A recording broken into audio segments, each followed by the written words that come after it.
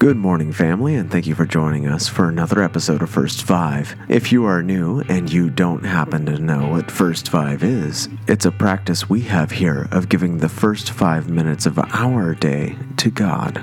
If you haven't done so already, please be sure to follow us on Spotify and on Apple Podcast. Also, please be sure to share this podcast with anyone you think it might encourage and inspire.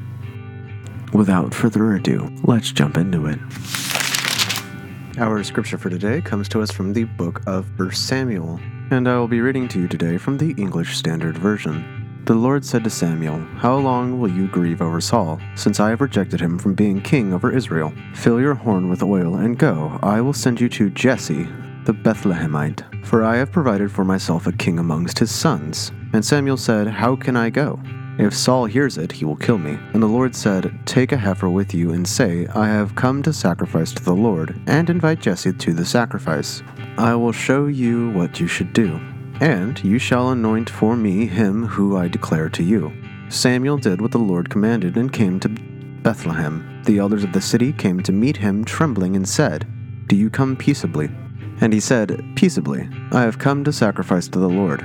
Consecrate yourselves and come with me to the sacrifice." And he consecrated Jesse and his sons and invited them to the sacrifice. When they came, he looked on Eliab and thought, "Surely the Lord's anointed is before him." But the Lord said to Samuel, "Do not look on his appearance or on the height of his stature, because I have rejected him.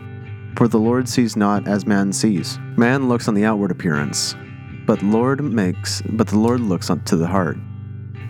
Then Jesse called Abinadab and made him pass before Samuel, and he said, "Neither has the Lord chosen this one."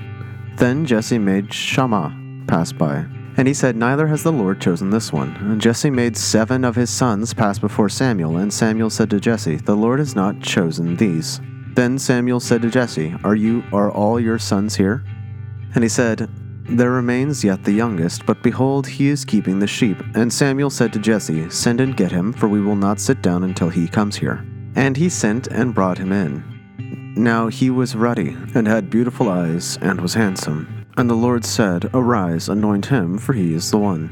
Then Samuel took the horn of oil and anointed him in the midst of his brothers. And the Spirit of the Lord rushed upon David from that day forward. And Samuel rose up and went to Ramah. Now the Spirit of the Lord departed from Saul, and a harmful spirit from the Lord tormented him, and Saul's servants saw him. "Behold, now a harmful spirit from God is tormenting you. Let our Lord now command your servants who are before you to seek out a man who is skillful in playing the lyre. And when the harmful spirit from God is upon him, he will play it, and he will be well." So Saul said to his servants, "Provide for me a man who can play well, and bring him to me." One of the young men answers, "Behold, I have seen the son of Jesse the Bethlehemite, who is skillful in playing, a man of valor, a man of war, prudent in speech, and a man of good presence, and the Lord is with him."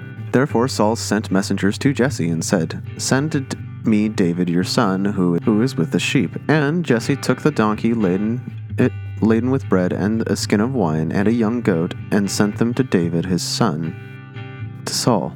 And David came to Saul and entered his service, and Saul loved him greatly, and he became his armor-bearer. And Saul sent to Jesse, saying, "Let David remain in my service, for he has found favor in my sight." And whenever the harmful spirit from God was upon Saul, David took the lyre and played it with his hand. So Saul was refreshed and was well, and the harmful spirit departed from him. Let's pray. Lord, we're so thankful that you are providing for us a way. You're providing for your people a way through. Help us to remain faithful to you and to be your servants. In Jesus' name, amen. This has been your host, Pastor Brody Hart. Thank you so much for joining me once again for another episode of First Five. I can't wait to meet with you again tomorrow morning when I see you at the sunrise. God bless you.